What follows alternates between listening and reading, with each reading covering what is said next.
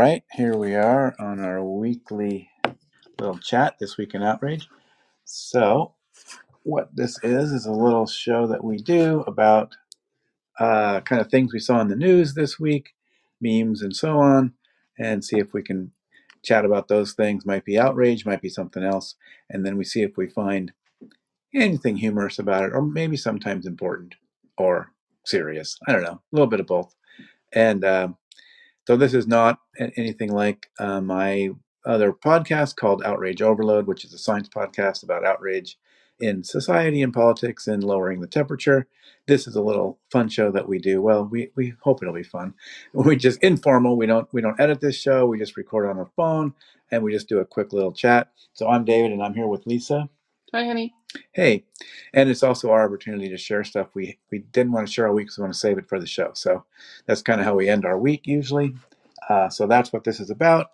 So let's see. Where do you want to start today? We want to start by making you a cocktail. All right. That's a good place to start. So we spend about an hour on this, usually chatting about things that happened over the past week. And anybody that wishes to maybe bring up an item they saw in the news or something they want to chat about, but their outrage of their week for them, feel free to jump in the queue, or you can also send a chat message if you just want to suggest a topic or something for us to talk about. So that's there if anybody wants to jump in the queue. And otherwise, I'm waiting for Lisa to finish our cocktails, and we'll jump into whatever the first topic is going to be. Thank you. Mm-hmm. Cheers. Cheers. Tasty.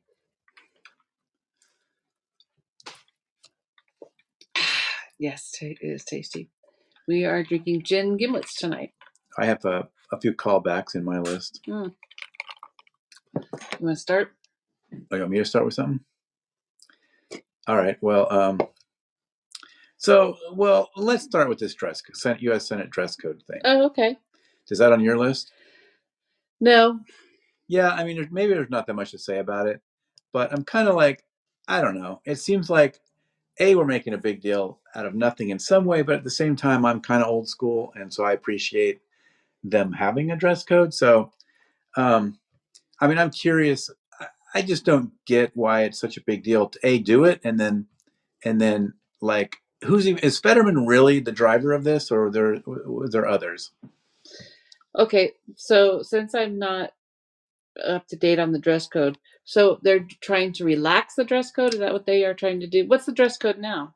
Well, I was going to ask you the same thing, but I think it's a business attire, which I think basically means a suit. So Kristen Sinema hasn't seen that.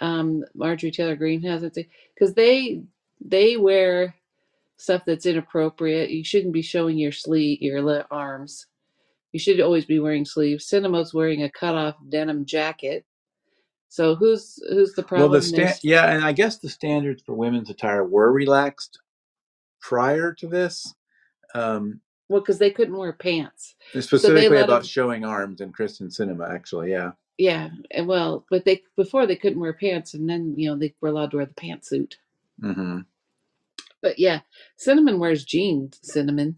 Sinema, she wears jeans and that cropped arms cut off denim jacket thing, vest, I guess, whatever she wears. But yes, I do believe there should be some respect to the. Yeah, I think so, and I also get the idea of exceptions too, like if you get surgery or something, and putting a suit on is kind of unrealistic, but you can otherwise do your job. I totally get that. Is this also to help? What's his name when he went through cancer and he was wearing the bandana thing on his head? And yeah, I don't know if it relates to that. It seems like people are really blaming most of it on Fetterman, which to me, I have to say, that's kind of a disappointment in Fetterman. Like, why is he making such a big deal about it? Just wear a dang suit. You're a grown ass man. But is he making? I've seen him in a suit in lots of pictures. Right. I don't think he wants to wear his gym shorts and his sweatshirt. No, he literally does want to wear his gym shorts and sweatshirt. Apparently, that's what's being said. By who? Well, this is by Axios. This one I'm reading now, but that's what they're saying is part of the reason to it is that he wants to wear his gym shorts and sweatshirt, which I just don't think that's cool. I mean, I like the guy generally, and I think he's for the people and all that, but I just think there is some tradition here, and there is some kind of a decorum, and I guess maybe I'm old school. I don't know if other people agree with that, but Yeah, hey, Grandpa. totally. But get off my lawn. Yeah. Yeah. So anyway, I don't know what your thoughts are about that. I wasn't really. I didn't think he was the one pushing it as much, but I could be completely wrong. And if it's an exception for like while he's recovering from things, maybe that's again I'm more open to that than having to change the rules entirely. I mean, it seems like there could be a room for some temporary changing of the rules for or accommodating specific situations. But anyway, I don't want to spend a lot of time on that. But Well, I thought the Democrats are voting against it. I don't know. I guess we'll see where that goes. So the AP News says that. But I was just curious what your thoughts on it were. It may just sound grumpy and old school, but I sort of like, how hard is it to wear a suit? It's just not that hard. I mean, you're elected to the Senate. You know, you're second most powerful people. You know, second most powerful job in the government. So supposedly. But did they actually have to? I mean, before let's take Fetterman out of this whole thing.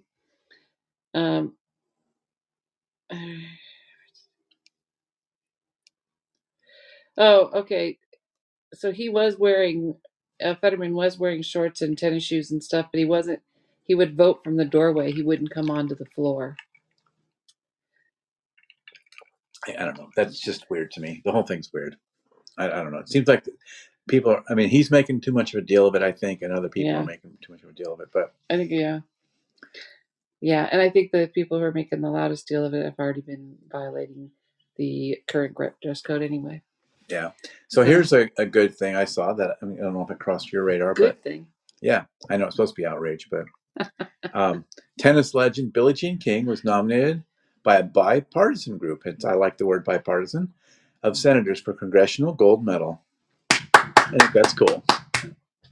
It's the highest civilian honor. She did she did so much for women's tennis and women's sports. Right. That, 100% doesn't matter if she's gay or not. What she did for women's sports is pretty remarkable. And she would be the first individual female athlete to receive the award. I'm surprised by that. I'm very surprised by that. But I think we've had some pretty crazy, great women Olympians, and no one else has ever been nominated for that. For that particular award, the Congressional Gold Medal. So anyway, I thought that was cool. No, that's fantastic. All right, so what outrage did you have this week? Well, another callback, going back to Bobo, who we're back there again. Okay, that's a story that'll never end. It'll never end because she just let's just end it. Let's just go past it. But she her apology just basically the apology just keeps making it worse. Yeah, it makes it worse. Just keeps making it worse. She keeps digging herself into it. But so do you know the country western singer Maren Morris? I do not. She's a little teeny tiny thing who's very popular. All right.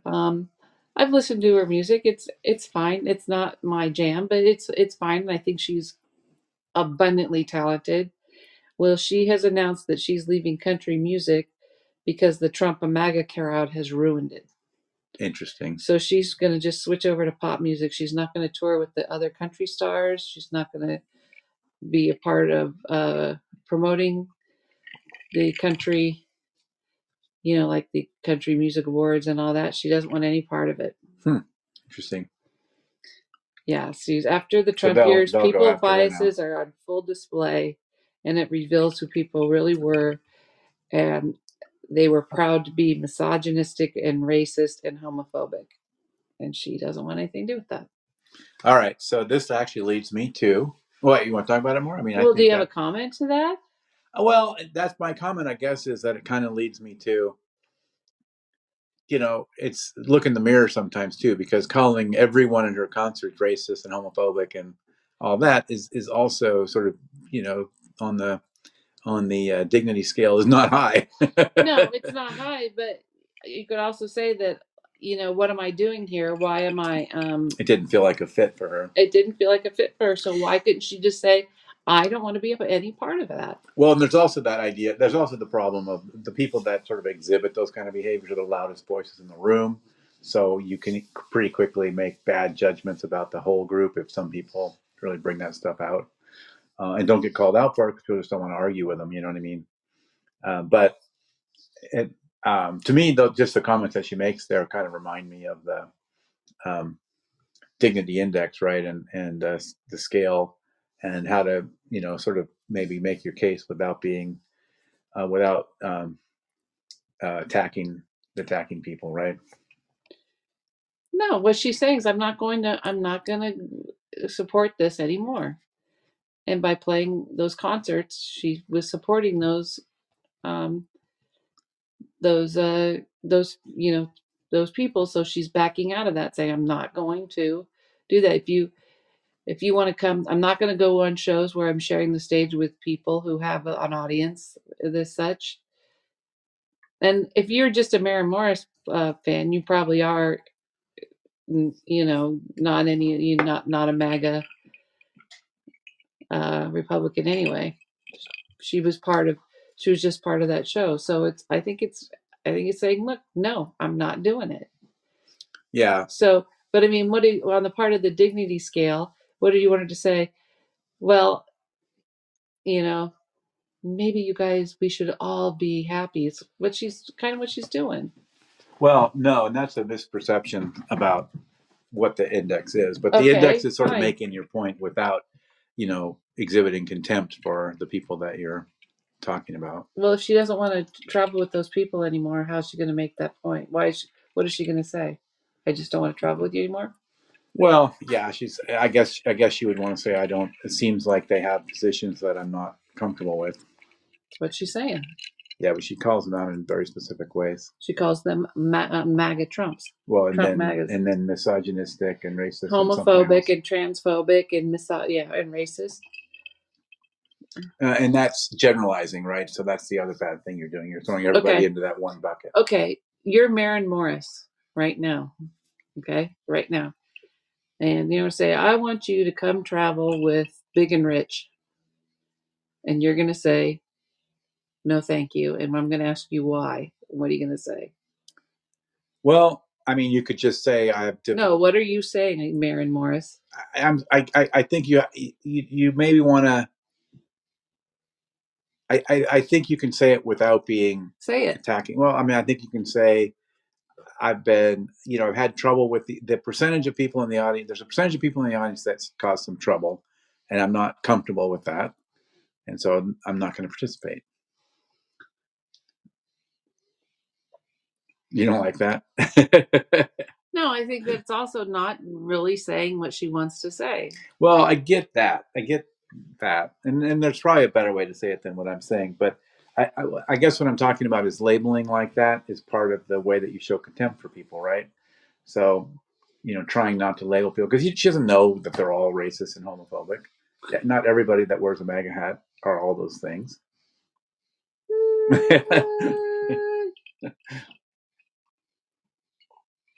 If she's feeling threatened in those crowds and performing for those crowds, well, and that's what you say. I'm feeling threatened from these crowds. But that also puts her on a weak offensive where she's taking the power, saying, "I'm not performing for you." Our dog is snoring. That dog is snoring.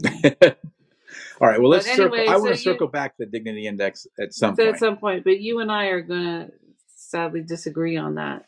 Yeah, probably. Because I think that, especially as a woman, I think that sometimes you have to be that freaking blunt. Mm-hmm. All right. Okay, I'll give you that. So where do you want to go next? Do you give me that? I mean, she's going to quit either way, so she's going to do what she's going to do either way.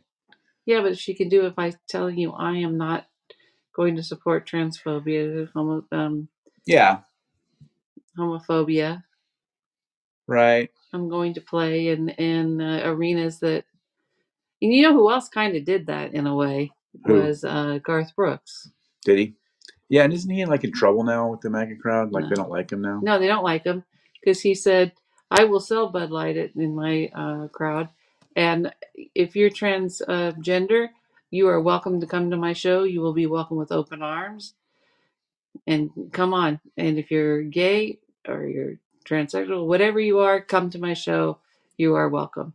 He also has a platform where he doesn't really travel in those, concert groups where it's a bunch of performers at one. He does his own stadium himself, so it's easier for him to do that. Mm-hmm. Yeah, well, and obviously he has enough of a following. He doesn't need that group. Yeah. Is he technically a crossover artist? Not really. No. Well, he might be, but I'm not really. I consider him a country western. Or country. It's not country western anymore. It's just country. I guess it's just country. They probably have multiple different kinds of country. I don't know. I don't know all the categories or genres. Okay.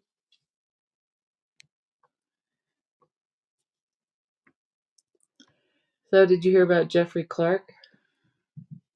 No, I don't think I did. Do you know who Jeffrey Clark is? Isn't he one of Trump's guys? Yep. Yeah. He's one of the Georgia 19. Wasn't he going to be like he wanted to make him attorney general or something? It probably did. Yeah, and everyone else said they were going to resign if he did that. So, but no, I didn't hear he anything also new. he put in a petition to have his trial moved from Fulton County to the federal court. And how'd that go? Well, he didn't show up for the hearing. He was supposed to? Yeah. The judge was not inclined to enter his written statements as evidence because he didn't show up for the hearing. And also, the judge declined to admit portions of a supporting affidavit by former Attorney General Meese because the guy didn't show up for the hearing.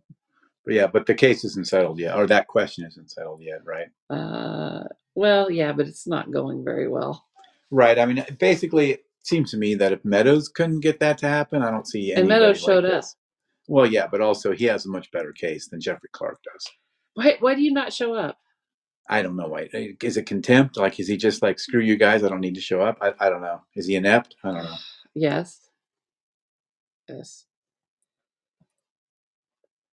So it'll be interesting. We'll see what the judge says. I don't know. When is the judge supposed to decide that case? I don't know. Did it say? No.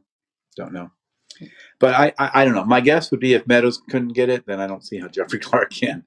I mean, Meadows, I think, had the best case for moving. But that judge said each one was going to be looked at, on a case-by-case basis. So we'll see. But to me, it's like if Meadows isn't moving, I don't see how Jeffrey Clark is moving. Jeffrey Clark's like a nobody. So I didn't see that. And Snoop's going on a total rant about, I don't see how you people can vote for Trump. He doesn't support this, doesn't support that. He doesn't support you. He doesn't like you. He wouldn't cross the street for you. Yeah. He's sort of been on that kick for a while, though. But now he's running that again. Yeah. Yeah. And I don't think, they're not going to really get that. They get something out of him. They see he makes them feel like he's on their side. Mm-hmm. And part of it is because sort of nobody else does make them feel that way. Not even other Republicans. And he's just really good at that. He just really knows how to tap into those people. We talked before about the buoys on the Rio Grande and how they they got out. They got declared, illegal, right? Inhumane. Yeah. 4-year-old died. Oh, really? I didn't see that. Yeah. Well, that sucks. Yeah, that pretty much sucks. Okay, your turn. Oh, I don't have that many today. What do you mean? Yeah, I don't know. There's a lot of stuff I didn't really want to talk about in the week. What about the Iranian prison swap? Yeah, I decided not to go there. Did you don't want to go there? The only thing I want to say is that most people are outraged because of the $6 billion that was released in addition, and everyone thinks that it's taxpayer money, and it's not. It's their own money back. Right, they're released, and even that is released under terms. It's not Well, just it wasn't all released at once either. right, and it's released under like a third party is babysitting it, right? Right. So they don't just get to do whatever. Yeah. So I mean, there's a lot of misconceptions there around that. Like you say, it's technically their money in the main ways. But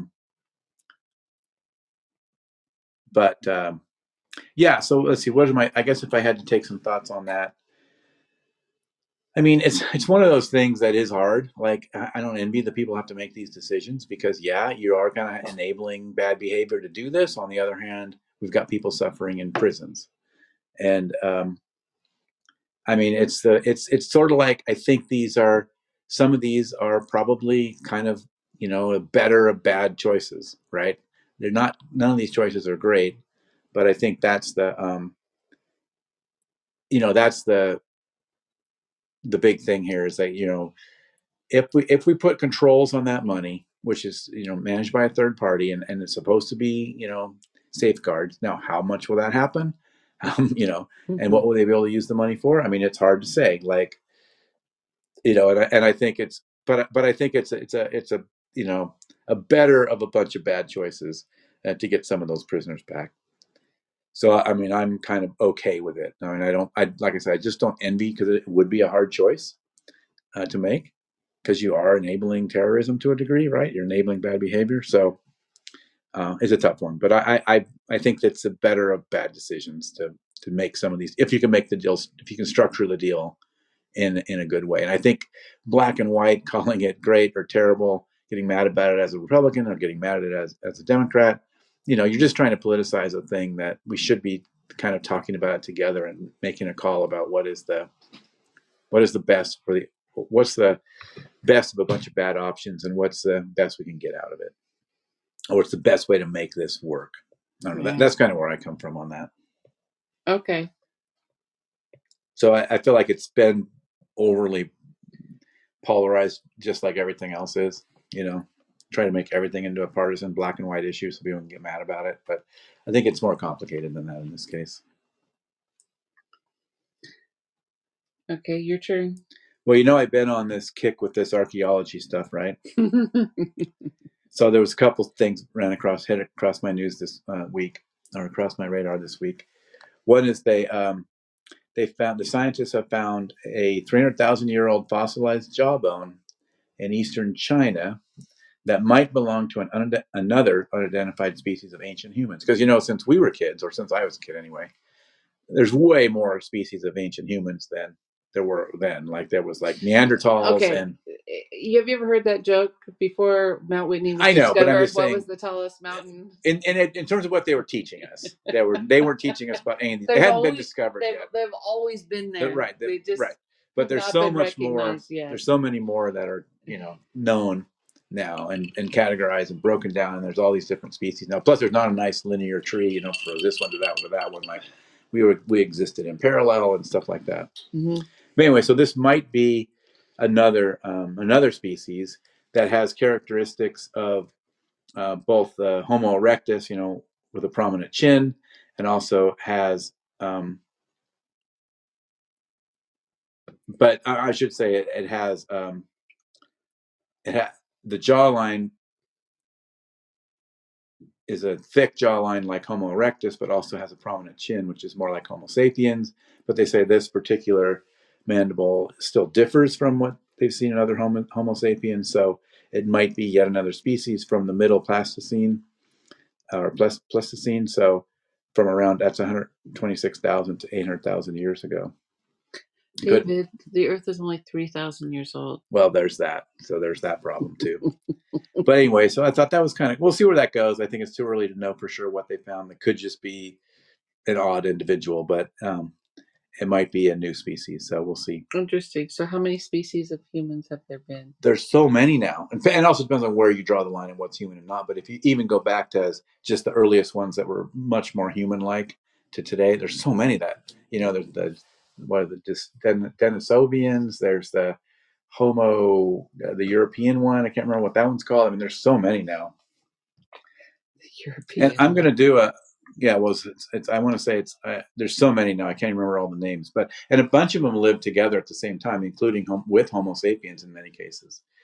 So there was overlap. Now, obviously, not some of the most ancient ones weren't at the same time, but there were several at the same time, at least for a while, until Homo sapiens sort of wiped everybody else out. Um, so yeah, there's a whole bunch now And where was it found? in China, in a cave in China. And you did the whole thing last week about the art. Yeah, exactly. We had Homo heidelbergensis is the one I was talking about. Was sort of one of the European ones, right? But now they're talking about they might even change that name. There's Homo rudolfinensis, there's Homo habilis, there's Homo erectus, there's Homo florensis. Are you saying them in order? I don't think there is necessarily an order per se. Although there is, I guess, the older ones would be Homo erectus, Homo habilis, Homo rudolfinensis, and then other ones that are kind of along the same rough time of the Heidelbergensis and the Neanderthalness and the Florensis. And so those, actually, many of those lived together with Homo sapiens, or they had time that overlapped. But anyway, so many human species now. These, closer to the more modern humans. Yeah, there's Habazus. He was the handyman. He was 2.4 million years ago. Yeah. 2.4 to 1.4 million years ago. That means that Habazus was around for 1,000,000 years. Right. And during those times, very small number of technical changes, right? Technology changes. They pretty much all that time for hundreds of thousands of years, they had sort of the same technology. Like things didn't change that much.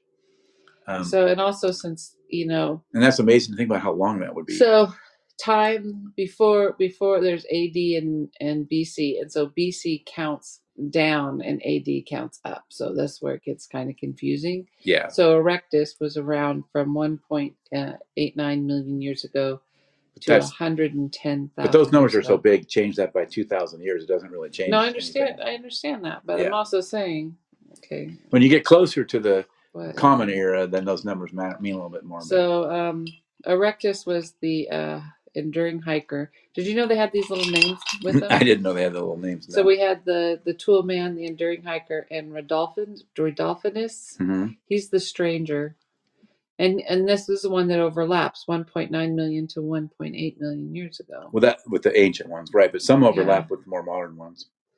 Like there were Neanderthals and Homo sapiens, and this doesn't have. Where's the Denisovians? I think they're on a different branch. And then Heidelbergensis, that's actually not that far ago. That's the hunter.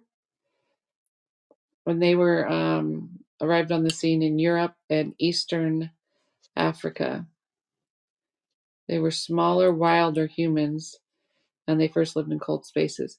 So that was 700,000 years ago to 200,000 years ago. Yeah, that chart that I was just looking at didn't have the Denisovians, which is a whole nother one. Well, let me see. That may or may not be in your list. It was in the lower and middle Paleolithic. The flora synthesis is the Hobbit, commonly known from remains. The remains were found in 2003 off the islands of Flores in Indonesia. And they're known as the Hobbit. They had some stone tools. Well, and some of those earliest stone tools were kind of just one big chunk knocked off of a big rock. You know what I mean? Like they weren't very sophisticated. And then these are the Neanderthals. So that was a Neanderthal, the Neanderthal thinkers. Mm-hmm. And that was 400,000 to 40,000 years ago. Right.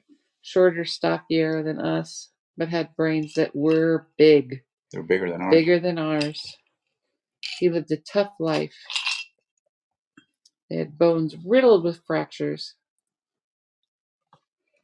Okay, and then what was the one you were looking for? The Denisovians. I haven't got there. Is it in your list at all? The Nadalian, the enigmatic newcomer. They were in South Africa. Not much is known about them. And that was 335,000 years ago.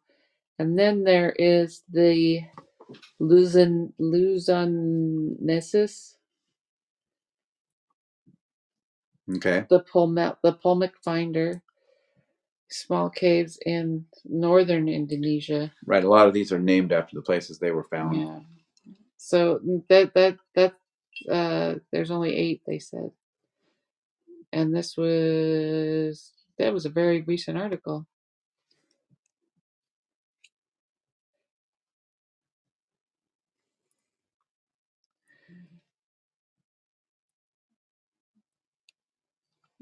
Okay, again, I'm going to ask you, which one are you looking for? The Denisovians.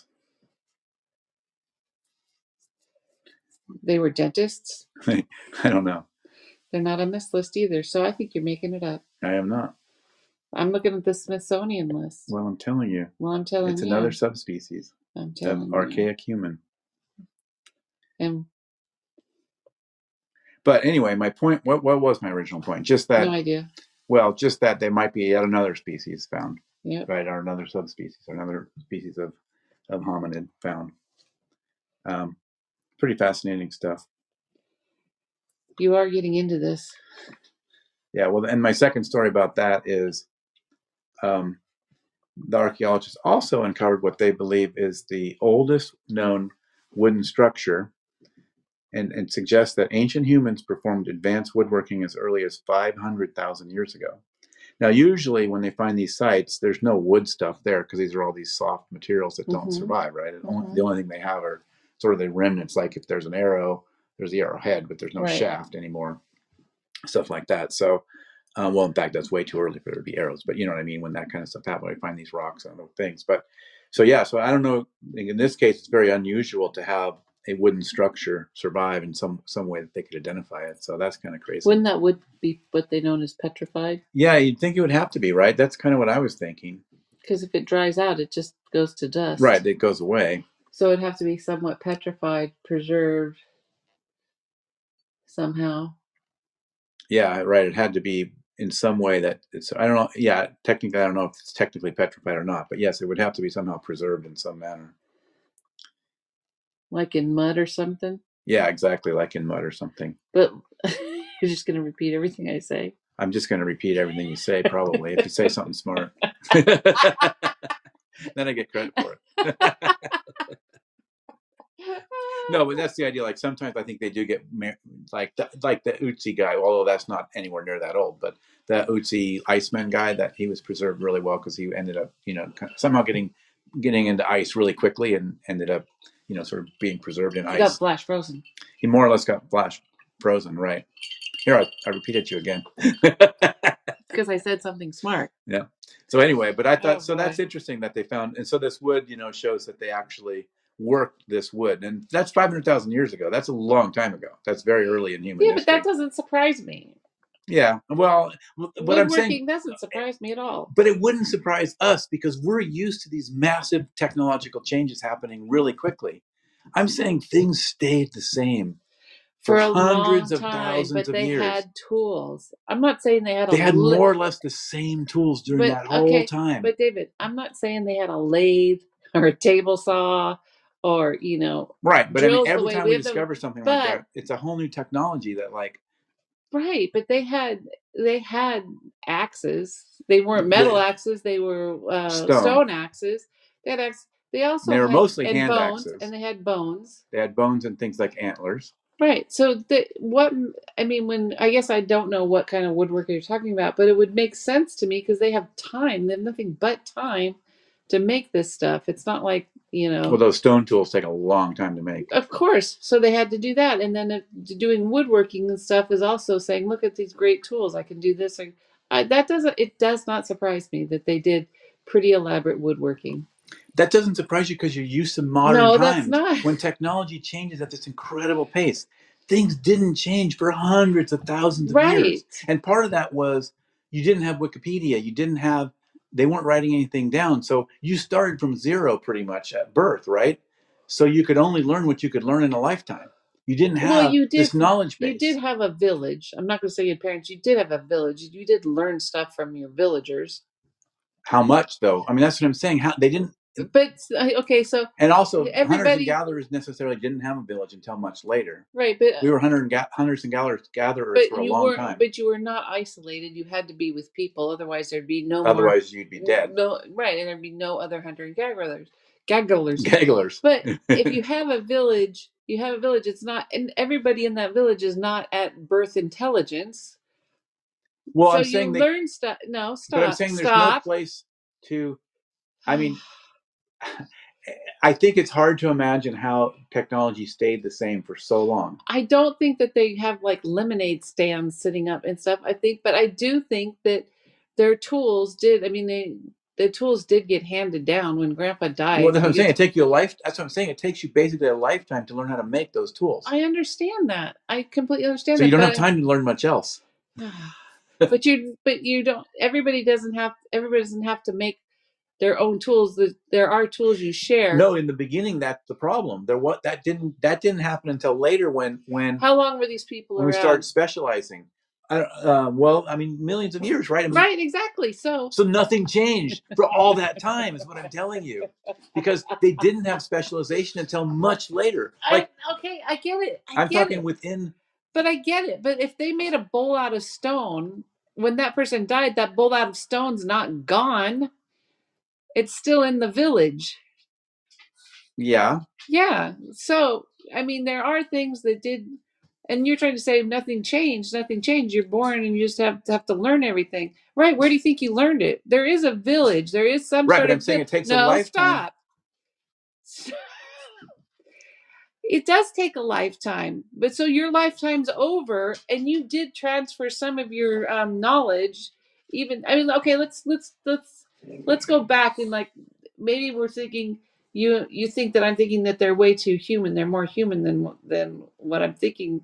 They're more these guys. What their language was, we don't know what their language was. It was probably very much a lot of grunts, and it wasn't an elaborate language like we had, but they probably had sounds that meant things. You had to learn those.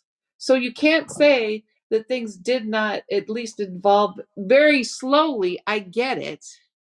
Very slowly, but things did. There were things in that village that got handed down. Absolutely. But like I say, it got handed down because you had to learn it all. So you spent your whole life learning enough to live. Right. But so there wasn't time to go off and study new technologies. I'm not saying new technology. I'm saying that I think that they could do pretty, and maybe don't know how elaborate this woodwork thing was. Yeah. But it doesn't surprise me that they did. Well, I'm saying it wouldn't surprise us because we're so used to how the modern times work. Right. No. I mean, I think it doesn't surprise you that nothing changed for hundreds of thousands of years. No. That should be more shocking. That nothing changed? Like, that would be a world that's hard for us to imagine. A world that every generation has basically the same life and the same tools. Right, because... And the same inventions. But let's go back to generation after generation. Why do you not let anybody say anything? So what was the intelligence level? They were smart. Okay, then there had to be some sort of...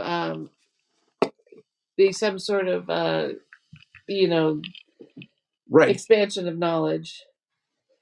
But I'm saying there wasn't, because you spent your whole life. They weren't smart. You had to spend your whole life learning the 8 things you needed to know, the 15 things you needed to know. But if they were smart, they could learn them by the time that they're 2. There's certain things that you're going to learn, David. You can't learn to make those stone tools by the time you're 2. I know, but it takes a lifetime. But also, you can't learn how to be a good hunter by the time you're 2. When you're born, you're not born into a village that has no stone tools. There are stone tools there. You can see them. And yes, your job is you got to make some more stone tools. They break. I get it. They wear out. I get it. I totally get it. I think it's harder to fathom the idea that, I don't know if I want to put this in it. It's hard to fathom the idea that nothing changed for so many generations. Like, I think we have a hard time with that thought. I think that you think that people have a hard time with that thought. I just don't think we can comprehend it because we're used to things changing so fast. But I also think that when we think, and we just assume this new invention happens all the time. Why do you do that? I also think that we welcome to Arguing with David and Lisa. I also think that we assume that their intelligence level was similar to ours. Well, it depends on which hominids, but they weren't dumb. They were smart. But David, okay, what was their intelligence level? Well, I mean, the different ones have different brain cavity sizes, but does brain cavity size equate intelligence? Yeah, but does it equate to survivability? Not always, right? Right. Because if you look at Neanderthals, our main reason we think we survived them and we outcompeted them is because of our social skills, our social ability to work together in massively large groups. So not 500 people or 1,000 people, but organize hundreds of thousands of people. Right. And and that's what humans are good at, right? When there's a whole different reasoning for that. It's something about our evolutionary niche, right? But also, these people didn't. It wasn't like they traveled and goes, "Hey, there's 100,000 more of us over here." Well, no, but I'm saying that's part of it is they set up trade, between different peoples and stuff like that, and those kinds of things existed. But there weren't the numbers that there are, in concentrated numbers that there are here.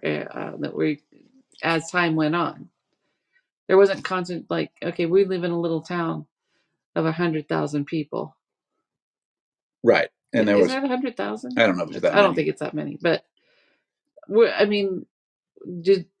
there enclaves of 100,000 people? No, there's no enclave, but I'm just saying that Homo sapiens seemed to be the species that did large scale socialization, social coordination, that nobody else really did that. Like, Neanderthals could coordinate a hunt of 20 or 50 Neanderthals, but they couldn't coordinate 1,000. And they all had tools. They all had arrows. They all had tools to hunt. Some had arrows towards the end.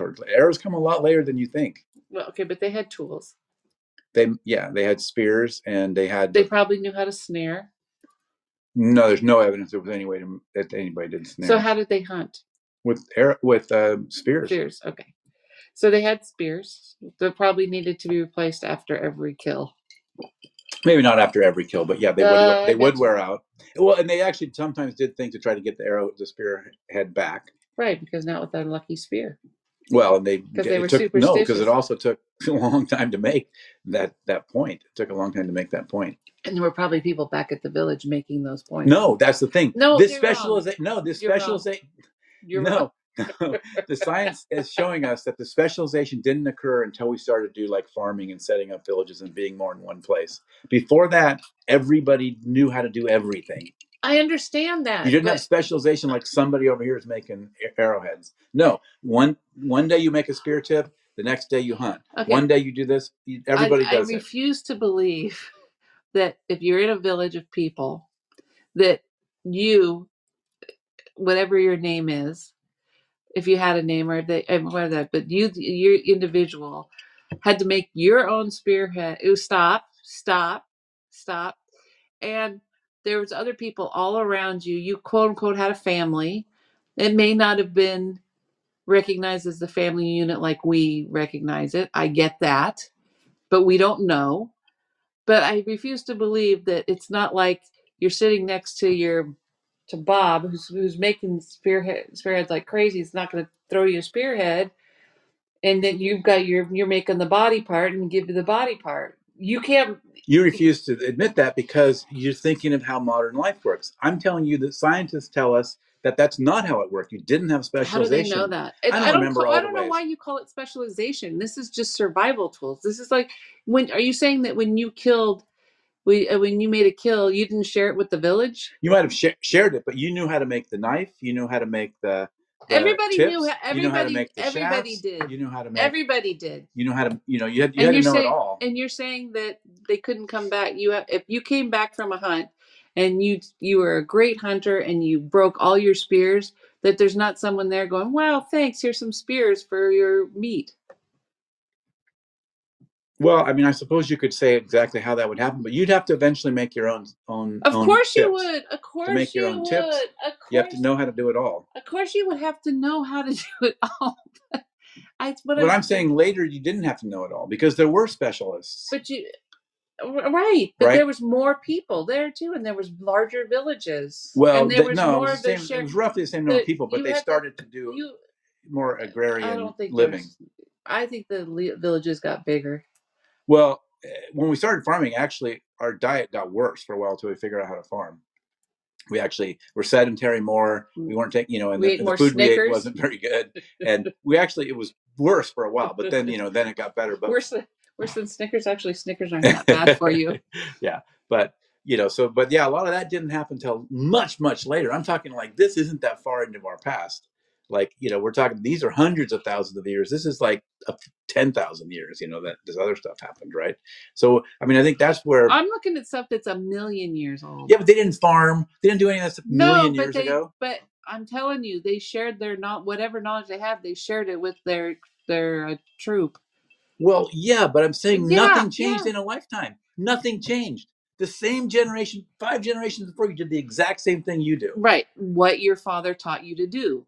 No, their father, their grandfather, their grandfather, their grandfather, their grandfather, a million times. But why did you say no when I just said yes? What's what your father taught you to do? I know it's more than your father. No, I understand. Everybody has done this basically forever. I get and nothing changes. Our life is exactly the same. Why are you for hundreds of thousands of years? Like, we can't imagine what that would be like.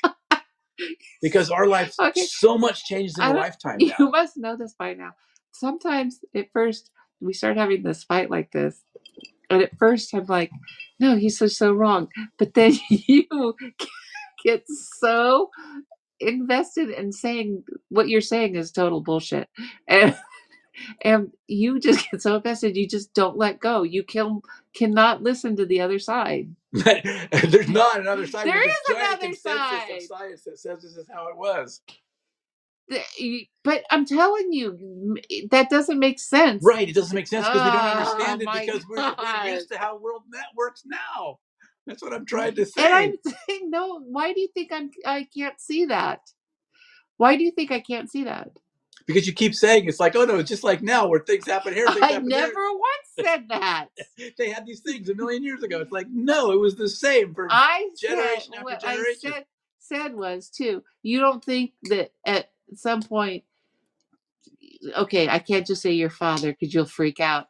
You don't think that grandfathers taught people this and then they said, yeah, but what if we turn this a quarter? No, exactly. That's what they didn't do. They did do it. Very slowly. I'm telling you. But they did do it. Okay, after 100,000 years. So but they did. Oh, but you admit they did do it. Right. I mean, the things that changed from a million years here to 10,000 years ago here, if you look at that list, it's like, oh, they got a little tiny bit better at doing this. So then their intelligence level is not what we think it is. Slow down for a second. No.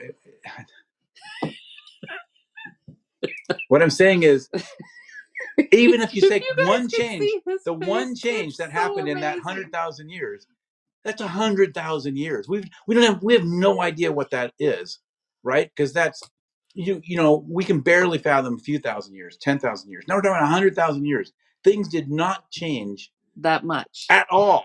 No, they changed a tiny bit. I mean, the tiniest, most minuscule bit. They did. They had the same tools. They lived the same way for generation after generation after generation. And you're saying they didn't share anything? No, I'm not saying they didn't share anything. I'm saying that. Things didn't change. They had the same technology for all that time. And I get that. No, you keep saying, oh, but then they had a good idea. Not a new thing. No, they had the same things for generation after. And it's not because they weren't smart. It's not because they weren't smart. David. I mean, they don't have the brain capacity we have. But that's what I'm saying. So the intelligence level was low. No, it's lower, but that's not the reason. It's like when your life is surviving for your lifetime and you have to learn these 15 things to be able to survive, that's it. You don't have time to reinvent new things. I get it, but you have to have a place to live. No, you don't. You don't. You're a hunter and gatherer. You don't have a place to live. So you just lay on the grass. Well, yeah, exactly. You know how to set up a camp. You know how to set up a camp. Right there. A basic camp. Yes, which is like there. What that camp might be, right? It might be smushing down some grass and some leaves, right? And what do you say? Hey, if I do a few more leaves, you're determined to think that that's how it works, and that's what I'm telling you. It didn't change. Yes, they just did the exact same thing. They said it's not like they go. You can only have 10 leaves. That's it. It didn't change. People live the same way. I understand. The thing is, it's like we're arguing over the same goddamn thing. No, but you keep saying like, oh, they thought of this new thing. Yeah, after 100,000 years, they thought of a new thing. 11 leaves. It took 100,000 Exactly. years to get to 11 leaves. Yep. Yeah, you're full of shit. Well, all I can do is tell you that's how it was. That's what I keep telling you. Because we can't fathom it.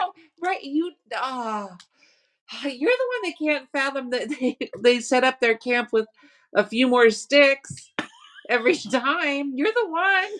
I know, because they didn't. How do you know? Because they didn't look at these sites and see the difference between what they were doing at this time and that time and that time and that time, and it was like it stayed the same. It stayed for many similar. Generations. My point is well taken.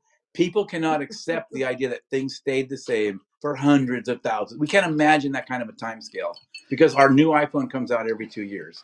We just can't imagine that time scale, is my whole point. That things would stay the same for so many generations. I mean, we were in the Stone Age until a few thousand years ago. That's 98 or 99%, depending on how you count, of human time span. Right? Did you hear that this lady is suing Google? I saw some other people suing different people, but what's this lady suing Google? But we think we're out of time, by the way. No, we're not. How long have we been going? This is like forever.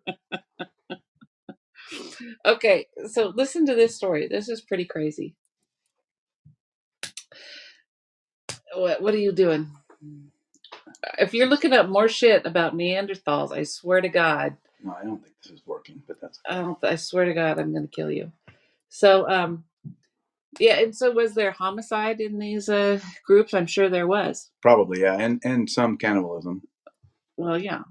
See, that's a change. That's an invention. It's an invention. That's right. But no, Grandpa didn't teach me that, so I don't know. Can't do that. Well, some places Grandpa did teach it. Yeah, because it was part of their. Okay, how they did. How they worked. So this lady. This is a very sad story, by the way.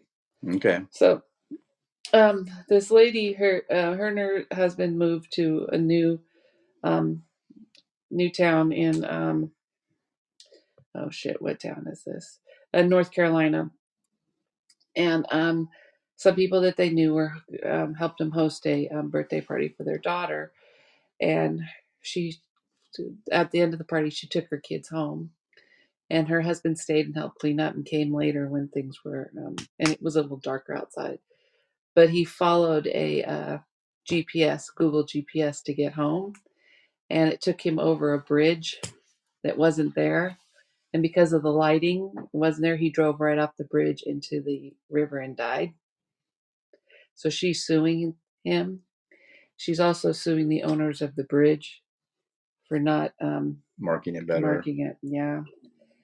But it's going to be interesting to see how this pans out. Yeah. Because and also the thing is that so look at this picture of this bridge. You just think if it was dusk or at night, you wouldn't know. You might not, yeah. That's midday. Right. So, and that's also after he drove over it. So I don't know what damage him driving over it did. But also there's somehow they got try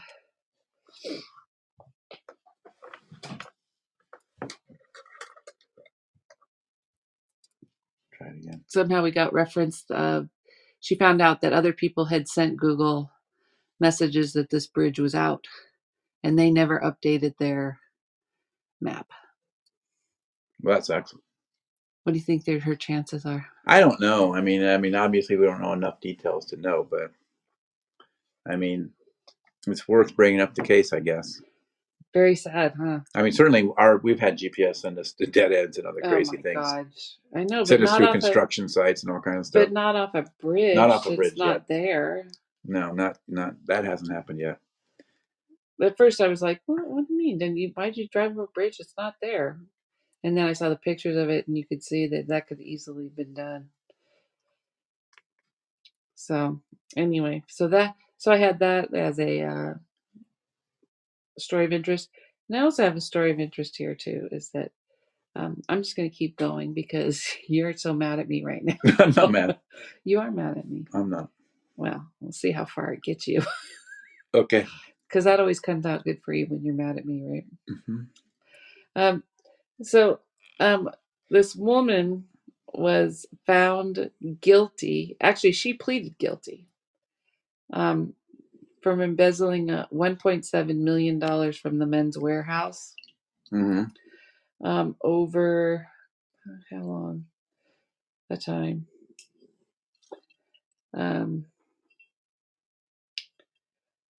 She began approving invoices and falsely stating the vendor was operating. So she was just pocketing the money for. Okay, my thing just went crazy. But guess how long she got her jail sentences? Well, how much money was it? $1.7 million. And it's embezzlement? Mm-hmm. I don't know, probably a couple years. That's it? I know, it sounds like she should get more. But it's kind of like read in your voice. It sounds like maybe she got too little. How much time did she get? She did it for over 8 years. Wow. Okay, then I'll change my number to 7 years. She's only going for 22 months. Wow. Okay. She's ordered. Does she have repercussions or whatever? You know, what's the word I'm looking for? Where she has to pay back restitution. Restitution. That's the word I'm looking for. So she goes to jail for 22 months, and then she's got to serve 3 years of supervised release and start paying restitution of $1.736 million. Does she have that money? I mean, is that ever going to get paid back? No, she doesn't have that money. She just is going to have to start. She spent that money, so. But it just white collar crime pays. By the way, apparently, just going to say 22 months, and I'm good. Yeah. Yeah. So I just another example. And this story was from our local news channel. All right. Well, I'm going to skip some of my stuff, and and I'm only going to talk about this briefly, but partially because it kind of introduces another case. But so yeah, there was a new Pew survey that that people are not happy with politics. What? What? They're not happy with history either, apparently. Yeah. So basically this kind of talks about the exhausted majority kind of thing, although I don't think it exactly uses that term, but so some of the main findings are only 4% of the adults say the system is working. Positive. Wait, what system? Well, like the political system. That's vague. I know. Well, I know you have to kind of dive into that sometimes to see what they really mean. Growing share of the public dislikes both parties. Candidate choices are underwhelming. And the majorities back age and term limits and eliminating the electoral college. And people are basically ultimately exhausted by the political climate. So, someone should do a podcast about that. I heard there's this really good podcast. It's called Outrage Overload. The guy, sometimes he's kind of an ass, but basically he's really compassionate, and he really gets into the meat of why people are outraged and why we're addicted to it. And I'll be first in line to say I'm so addicted to it. To the outrage? Yes. 65% say they always or often feel exhausted when thinking about politics. 65%. Huh. So, so I thought that was an interesting little study, and I'm going to probably be referencing some of this. But that also leads me to my next little thing, which is part of here's why people are so exhausted by it. You probably saw that Robert Menendez guy, Democrat from New Jersey. Oh, look at that right there. He was indicted yesterday on 3 counts of federal bribery charges, and this is his second charge. He had an unrelated charge in the past. Right, that was a split jury, so it was a hung jury. And the most important thing is he plans to seek a 4th term in the next Senate. He does. Next year. So it's he and his wife, right? Yeah, and his wife. And so, you wonder why people are kind of upset and tired of these things. You have what's his face in New York who's still in there with all the stuff he's done. And George Santos, and then you got this guy. His tight pants on. It's not always Republicans. This guy is a Democrat. Yes, he is. So screw him too. Yep, and he should go to jail.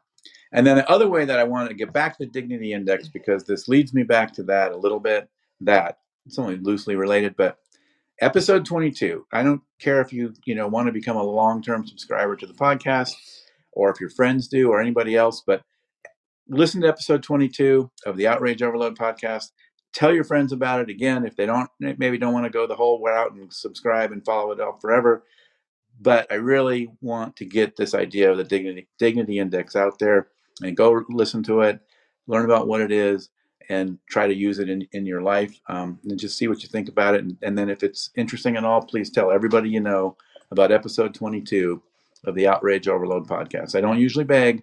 Today I'm begging. Tell everyone about episode 22 of the Outrage Overload podcast.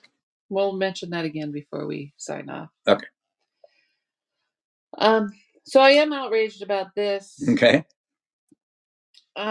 So the freeway system in Los Angeles has, I guess, a little bit similar to, I guess, London, actually, not London, England, has the system where they're tracking your speed that you're driving, and if you're 11 miles over the speed limit, they're going to mail you a ticket. Right. What? Yeah, and it doesn't seem very American, does it? No. No. I mean, people have been complaining about this in the UK for a while, and nobody's done anything. It's still there. Well, the way they do it is they check your license plate going into the Point A to point B. and then they check and they see how fast you cleared that time. Exactly. Now, if you're getting off at any point during there, yeah, you get away. But right. I think this is crazy. Are we actually spending money on this? Well, I mean, like I say, they do it in England, and so you say, what? Well, I know that's what I mean. So they're probably saying, well, hey, England gets all this, the UK gets all this revenue from this, so maybe do they? Well, I don't know. This is me theorizing at this point. Okay, when they put up those red light cameras, right, that backfired. Backfired hugely, because all those red light cameras were put up by a third party company. The city was supposed to be raking it in, not doing any work and just raking it in, because they would get all they have to do is give that third party company a percentage, and the amount of people that could successfully argue, right, dispute those was the percentages were very high, and after a 5-year period, those cities were making zero money still. So a lot of those cameras got pulled down. Right. Now, I think there are still cameras up everywhere, and that's more of I'm just scanning license plates here and there.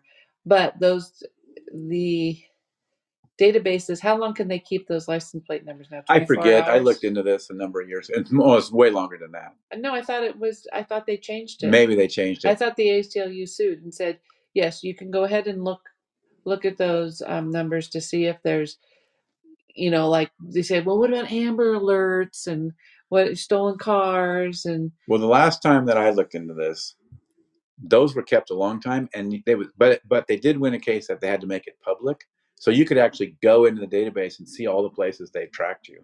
I understand that, but I thought. But I don't know. And I think maybe we need you need to make a note. I need to look into this. You need to look into it on how long they can actually keep those records.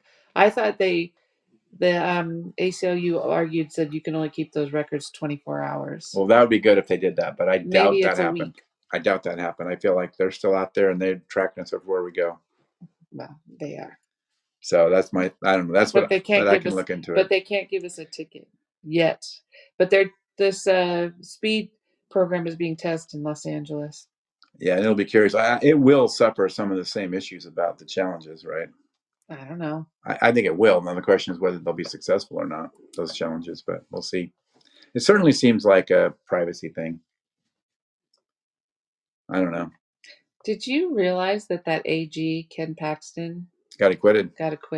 I did realize that. Do you know I was sick to my stomach when you saw that? Sick to my stomach when I heard that. Yeah, he gets to go back into the Texas House. It was at the House voted to impeach him 121 to 23, but he didn't get enough votes in the Senate. So they needed to get 21 to convict. They never got more than 14. And I assume this again comes back to our political thing we were talking about, that things are so divided, you'll vote for your guy even if they probably were guilty. That's why Santos is still showing up for work every day. Well, and that's part of that why people are frustrated with politics. But on a side note, in the journalism, the press pool, where's one kid showed up every day. One 13-year-old kid who writes his own newspaper. Oh, that's awesome. So how does this work? Well, you do reporting, you write a story, and then you publish it. No, but I mean, like, what do you mean by kid? Is he literally a student in school, or is he like just a young journalist? One reporter stood out among the press covering the Texas Attorney General Paxton's impeachment, a 13-year-old boy reporting for his own paper. The 10-day trial took place in the Texas Senate. In the Texas newsroom, Sergio Martinez Beltran watched every minute of it from the State House gallery, and he soon noticed someone else in the gallery with perfect attendance who stood out among the gaggle of hundreds of reporters. So Sergio is not the name. This is the guy who's reporting that the 13-year-old kid reporting about the report. Yeah, reporting about the reporter. So he asked the kid why, and the kid said, well, partly for school and partly because my dad is a lawyer on the defense council and partly because it's Texas history and I just want to be a part of it. And also I'm reporting it on my own newspaper. It's called the Grand Enclave Bugle. Not a lot of people know about it yet. Yeah, well, I have another episode coming out. But it's a print-only newspaper. Oh, really? Yeah. I have another episode coming out soon about this idea of more talk. We talk a bit about sort of the problem of local journalism and how we need more of it. So I'm saying Vincent Mazzara, you go. Right. I'm excited for you. I wish there was a better outcome and that you could report on better stories. But there it is. So I've got my little story for the end when you're ready. Or it doesn't have to be the end. You can do something after that. But it'll be the last one. Okay, I've got one thing after that. So you do yours and then I'll do mine. Okay. So mine's the apps. What apps do people use before bed and what apps they fall asleep to? And so this is like violating everything. You should not be doing this. I know probably most people on this call probably do it, but don't doom scroll yourself to sleep. You should find a better sleep routine. But all the science says that. Okay. But people still do it. Yep. So 40% of those surveyed admit they scroll through apps before going to sleep. Despite the research showing phone use affects your sleep, more than half of respondents think it helps them wind down at bedtime. 68% of respondents use their phones within an hour going to sleep. And on average, before bed, use of WhatsApp increased by 195%. So WhatsApp is the new big one. So yeah, but WhatsApp is like a phone call, right? I think it's got groups now, so people are using it like Reddit and stuff like that now, right? So yeah, these top apps, for how much, this is like the way they did this chart, I'm really unhappy with, but it never really answers the question it was supposed to answer, which is which apps, right? Because this talks about the apps that increase the most. But I think it's kind of confusing because other apps are still higher. But WhatsApp has increased the most, 195%. Snapchat is up. I thought Snapchat was kind of I thought Snapchat was dead. Twitter, or X, is up 133%. TikTok is up 88%. Instagram is up 67%. And then messaging is up 35%. Facebook is up 9%. And YouTube is up 9%. But the apps if you actually look at the apps people use the most, TikTok is one of the highest, and then WhatsApp, Snapchat, and then Instagram. Those are sort of then YouTube, and then Instagram. So that's what people are falling asleep to, or the apps people are using at bedtime, for the most part. So I don't know. Think about what apps you guys are using, but is that surprising at all? What apps would you have guessed? I should have let you guess first. It surprises me that Facebook is only up 9%. Yeah. And WhatsApp is up 195%. Yeah. So Concerns me a little because there's lots of crazy stuff on WhatsApp these days. Well, who owns WhatsApp? Facebook. I mean, Meta. Hmm. So Meta has 3 of these players, right? WhatsApp, Instagram, and Facebook. And Google has YouTube. And what was Twitter up? Twitter was up 133%. It's kind of surprising. That's very surprising. Yeah. And what was it from when to when? Oh, I forget the time period they're talking about. Not sure. Well, what surprised you the most?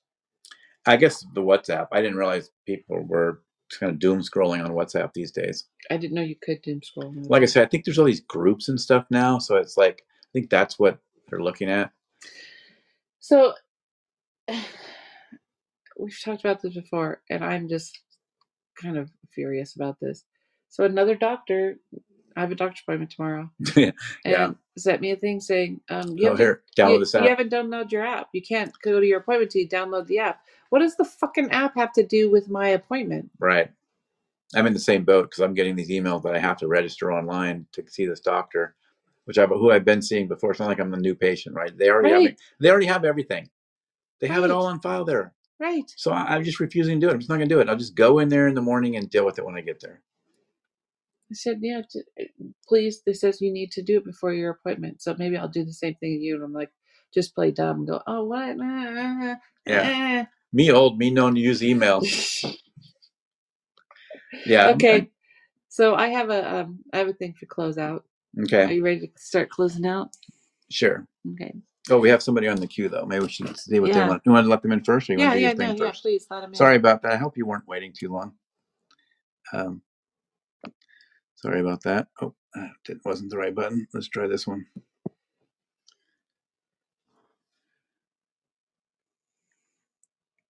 And hey, Truly Julie, how you doing? I'm doing all right. I was just listening to you talking about the apps that were used before going to sleep. And I discovered that I was on this app called Wisdom. And it's 2:30 in the morning, really. What am I doing? Yeah. Well, I'll admit sometimes I will put it in what I think it's called the For You mode, where it just kind of plays people's answers and that kind of one after another. I will admit I sometimes do that. It's strange, isn't it? It's like I remember years and years ago, you'd have these kind of empty spaces where you just sat with yourself. Maybe you picked up a book and read until the book dropped into your own face. I remember those days. Right. And now we almost position ourselves in our beds now so that we can just reach over and look, even just pick it up and look. What's so important in the middle of the night that we've got to do that? What's going on? Right. Yeah. Yeah, for sure. I mean, I actually have turned on the sleep mode on my phone now for that, where it's only going to let certain messages through. Because, that thing would rattle all night long. I think the old-fashioned method of turning the thing completely off and putting it in the drawer and using the old-fashioned alarm clocks to wake you up in the morning. Right. Let's go old school and mechanical switch, I have a coworker who does that. He just turns it off. But he uses the old-fashioned alarm clock. Oh, like you have to big button on top and stuff. You have to wind it up, and it's and there's no snooze. Right, there's no snooze. And we laugh at him. Yeah, maybe. Does he put it as far away from the bed as possible as well? I didn't ask that, but we did laugh at him though. But I think that's the other thing about these phones now is it's not just the apps and things that they offer you. They're very integrated into our lives, Right. So we call on them so often. I mean, Google being something, you'll be having a conversation and the conversation will veer to something that you're not quite sure about. And the first thing we all do is Google it. Right. And then if we're not feeling well, we'll Google that as well. If, we have some kind of issue suddenly arrive, we all grab for these phones all the time. They are so, I almost think that evolution is going to derive a way of giving us an extra phone limb. with a huge thumb on it, so that Well, we, I we do can keep. think that the just the assumption that you have phone. I mean, even at work, at my job, I have to have like 3 or 4 different apps on my phone to function at work. Right. Yeah, You know, same for me as well. Yeah, right?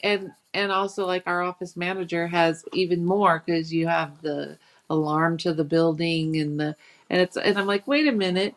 Remember back way back now? Here again, this is how old we are. Remember way back, they would give you a phone, Right. and so people would carry 2 or 3 or phones around. And a yeah, Well, pager too, and and a all this stuff. pager, right? Yeah. Well, like if pagers. What if we thumbs? just have that phone that doesn't really support those apps that we want, it's like you're expected to go out and get a new phone. Yeah. The other So thing is also all your training can be online as well. You know, all your training for your job. Then you have to have about 10 billion passwords as yep, well. And you've got to yeah, remember all this, you know. And then you even, you know, the company that I'm working for is you have to have several different ports to mm-hmm. visit to enable you to do your job and to keep fully trained up and everything, you know. So you've got that sitting on there. Then you've got your family. Then Yeah, you've got those your friends. expectations are pretty high, lofty. Huge, Yeah. huge. People's reliance on them to function has become massive. So surely the backlash then for us would be to do exactly as I said, unwinding during the day, giving yourself kind of a really good sort of figurative number, like maybe after 9 p.m., you turn it all off, completely off, and put it in a drawer. Do you know what I mean? Just to give yourself that little space where, you know, especially for my age as well, I used to function quite happily without a Right. phone. It's really disrupted a lot of stuff, including conversation with people around me. Mm-hmm. You know, Yeah. thinking of when you go to a restaurant.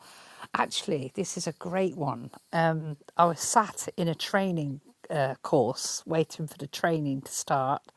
It was starting at 9 a.m. And as I sat in a chair with 70 other people, Oh boy. can you guess how many of the 70 people had a phone in front of them that they were texting on or looking at? They were fully engaged. 63.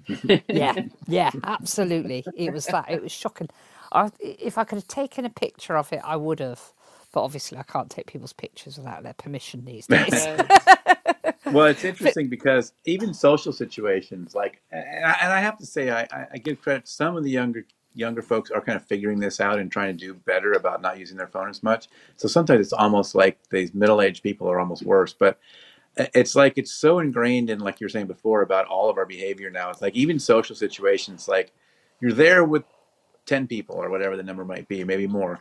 And you'll notice, like you say, just every once in a while, that person picks out their phone and looks, and then that person picks out their phone and looks. And even though, like, maybe everybody isn't on at once, you could tell everybody's got a distraction every once in a while on those phones, right? and it even can be a call in if you see someone on a phone, you get yours out. It's very Yeah, Yeah. yeah, strange.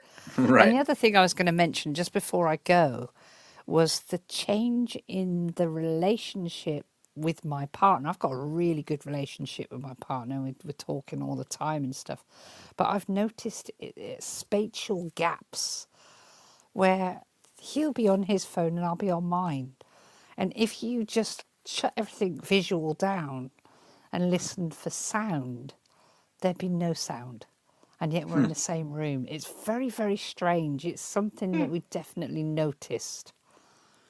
And I Definitely guess you noticed could it do that in the seeping past in. with like magazines or newspapers or something. But yeah, it's definitely an interesting phenomenon. It is because I mean, with a newspaper or magazine, you're going to be visually understanding that that person is reading a newspaper or a book. You'll be able to visually see it. These phones are so small, really, Right. you know, and they're so distracting. So you could be having a conversation, and then suddenly one of you will pick up the phone, and you'll say, "What you're doing?" And I'll say, "I'm just checking the FT." Say, I don't know, Financial Times, or whatever. Just an example. It's probably really the William Hill football, but we won't go into that. But yeah, they distract and interrupt many, many times during a day. And Well, it's and just this something I've noticed. well, and the social apps are even worse because even if they're not interrupting us, we still feel compelled to check them every once in a while. Like I made that post. Let's see if anybody commented. I made that comment. Let's see if I'm getting, I'm getting attacked for Yeah, I it. know. Yeah, it reminds me of Black Mirror. Have you ever seen the series Black Mirror? Yes. Oh, it's awesome. That is so well made because it is people valuing their life essence, their very being on how many Hmm. likes they could get. Yeah, If they didn't get likes, then they were failing at something, and that's nightmare situation to me. But we yeah, all and the do it. pressure is there for. I Yeah, think particularly it was there for a while for younger folks, and it may not be as big now, but you still hear it. I mean, people just like it's just constantly. Sometimes the first question they get: how many views did that post get? How many likes did that post get? Stuff yeah. like that. It's like people, you got to have better metrics on your life. Yeah, really, go live it first. Go do some living rather than checking on a snapshot of your experience right there. And what are But those yeah, likes worth in a year? What are those likes worth to you? that's exactly it. In 2 years' time, will you remember that at all? Yeah. And did it Will that be improve life changing anything? for you? Yeah, yeah, Right. absolutely. Anyway, with Yeah. that said, I must get off this wisdom app because it's quite addictive. Take care. Lovely to talk to you. Thank you. All right. Bye, Nice Julie. talking to you. Have a good Bye, night. Julie. Yeah. So there's somebody else in the queue. Yep. You want to take it up or you Sure. want to? All right. We got somebody waiting. Mary Kay. I don't think I've talked to Mary Kay before. Let's see what Mary Kay has to say. All voices matter. All Yeah. voices matter. To me, social media, my God, this week is outage. My phone was outage, like 0%. Crazy insane. Uh-huh. I'm old school, by the way, and I love Julia. She's amazing.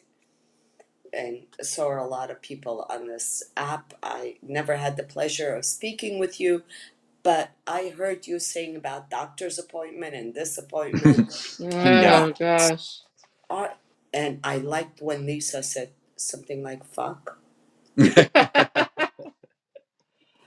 Yeah, yeah, I'm a It's delicate good. flower. So I worked on the first Macintosh. Not that I'm an IT person or anything like that, just business. But it's insane.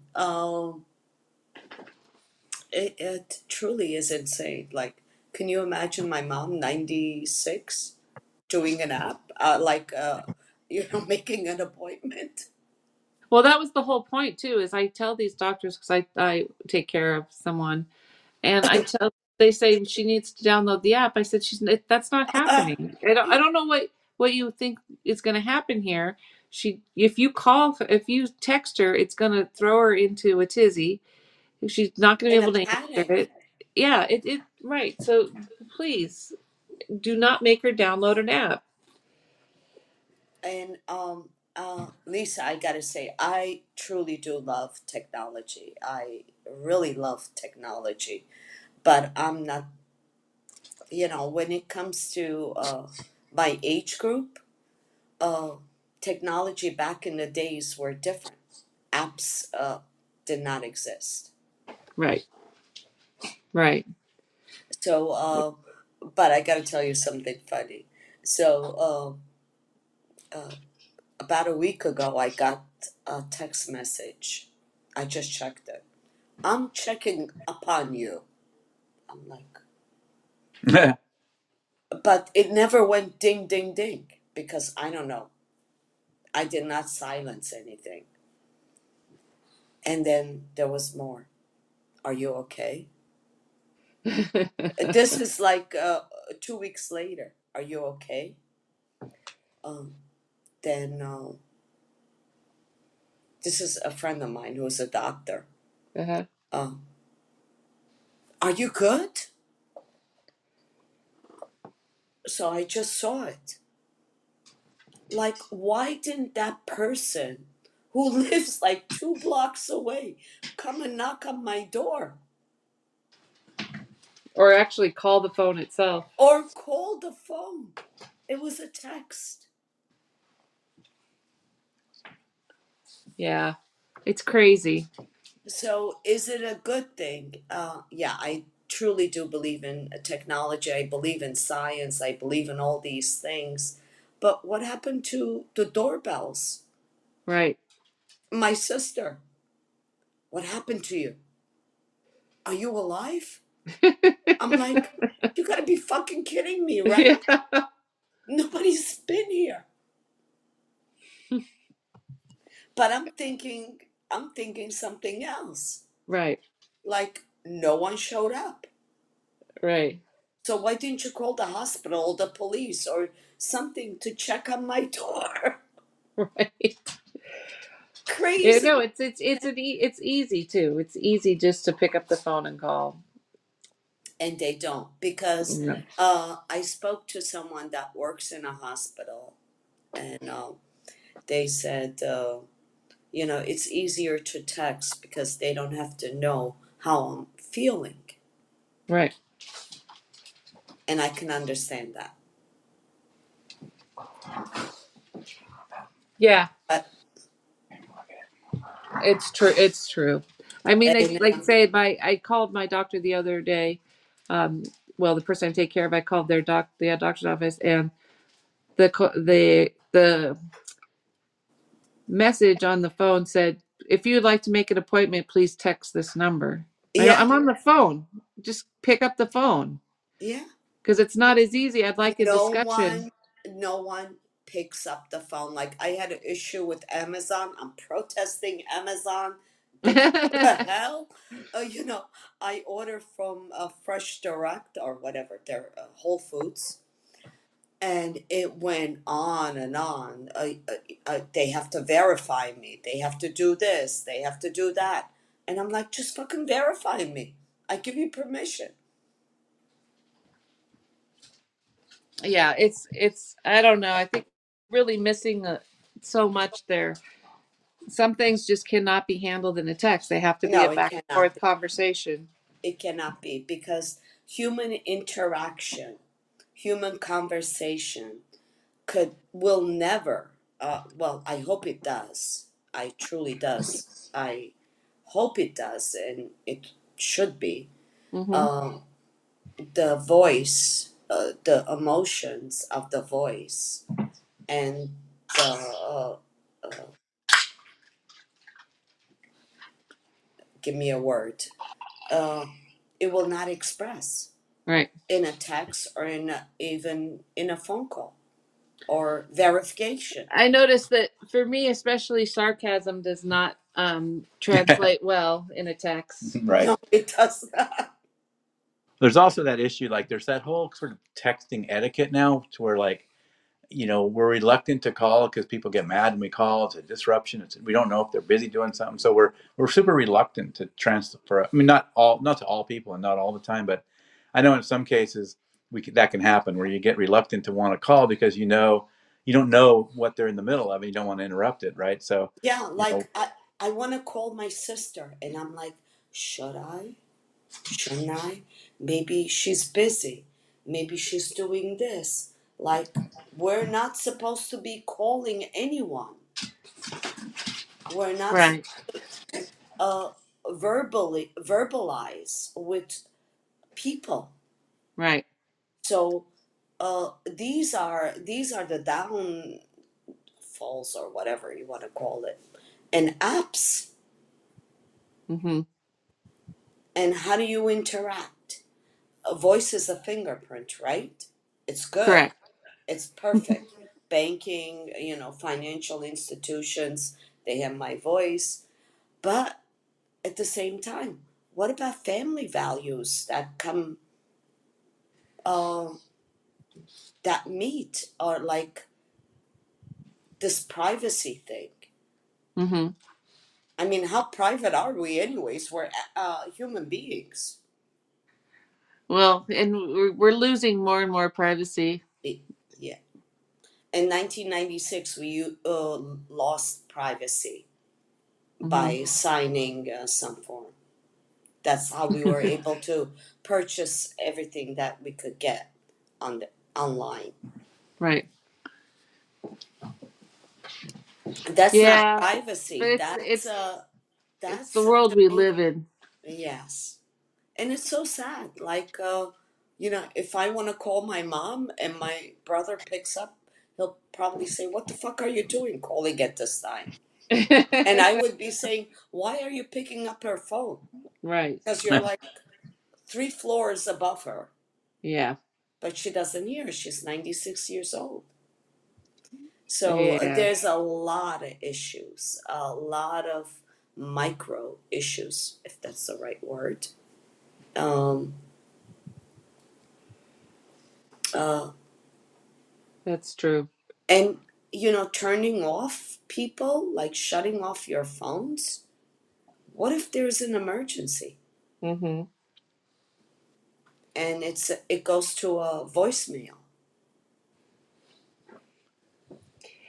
Yeah, there are a It lot of didn't, you know, back in the day when we had phones on the walls, it didn't have voicemail. You no. picked up, We were talking about that where it's the answering machine. We were talking about that today, yeah, huh? Yeah, we were. Yeah. Answering machine with the tape in it, and then And before that, you had nothing. right, and then if someone yeah. called and you really wanted to keep that tape, then you had to quick pull the tape out and Right. save it forever. And Yeah, you're never going to do anything with that tape. no, I You think feel like you will, though. I know. But All right. Well, I remember, like, if I got a phone call, that I never had an answering machine. That Yeah. was like a big thing. But God forbid, in case. Oh, we yeah, lost you. I have a 10-minute window on that. Yeah. All right. Well, do you want to wrap up? Or you Yeah, I want... have one thing to wrap up. Okay. Thanks for coming on, Mary. Yeah, thank you so much. Have a lovely evening. You can leave us a review on the app. Yeah. But so these are just signs that you know you're getting old. Oh, yeah. We need more of those. These are a Reddit survey. Oh, okay. So number one is we love our bed. Yes. We love the bed. We're getting ready for bed at 8:00 at night. Well, not too often, but yeah, sometimes. I've been known. I've been known for sure. And we love the nap on the bed. Not just on the couch, but the nap on the bed. Power nap. Yeah. And then this one cracked me up because your voice, I'm reading all the answers this, and it's so totally your It's me voice. chasing the kids off the lawn. Yeah. It's that you love your solitude. Said, I do. yeah. What was this? I just want some peace and quiet. I enjoy being away from the crowds and group gatherings. And we went to something this week, and you immediately go, how many people are going to be there? It's going to be inside or it's going to be outside? It's like, oh my gosh, you're so. You have a new appreciation for birds. Cannot relate to this, and I guess don't think so. this applies. No. I mean, I don't know. I've always liked birds, though. Yeah. And then you found a new joy of reading books, meaning that Like you like the visceral part of it, sort of thing. Yes. Mhm. That's probably because you have the time to do it. And also, when I was a day, we'd have the Scholastic Book Fair. Now that was some good times. Our start as a hoarder. Yeah, I mean that was so awesome. Uh-huh. I'd just go through that catalog and I'd circle the books I wanted. Mm-hmm. And we love weekends with nothing to do. We like it when there's no plans on the weekends. Weekends with no plans, free to get your personal projects done. Simply relax and treat yourself. No obligations to go anywhere with other people. Perfect. Yeah, big thing for me on the book thing was kind of getting back into novels again, because I'd always sort of been, or for a long time, I'd sort of been, a lot of nonfiction stuff, and either for work or for some other thing, and really started doing a lot of nonfiction. So getting back into novels, and yeah, that was a big thing for me. And also, your taste buds change. You don't have as much. I still love nostalgia for children food. I mean, I still love the occasional total comfort food thing. Yeah, but you don't really love the quick, like the McDonald's. No, I mean, occasionally, like you say, rarely, but yeah. Usually that's more out of necessity than desire. And the last thing is you have an unhealthy relationship with the history of human beings on Earth. Oh, wait, that is not on the list. Yes. No, the Roman Empire. The Roman Empire. And thank you for another week, and I look forward to arguing with you again soon. And what was I supposed to look up? I have to figure something out. Remember, it's on my homework. Yeah, we'll figure it out. You have to do your own homework. I don't do your homework. You got to give me the assignment. Cheers. Good night, Gracie. Good night. All right. Good night, folks. Thanks for hanging out with us. Don't forget to listen to Outrage Overload. Outrage Overload, episode 22 is about the Dignity Index. I want you to listen, please. And even if you don't subscribe and become a long-term listener, I think that episode is really important. I really want to promote the Dignity Index. And I also want to get your feedback about it. And hopefully it can make it part of your life. Good night. Good night.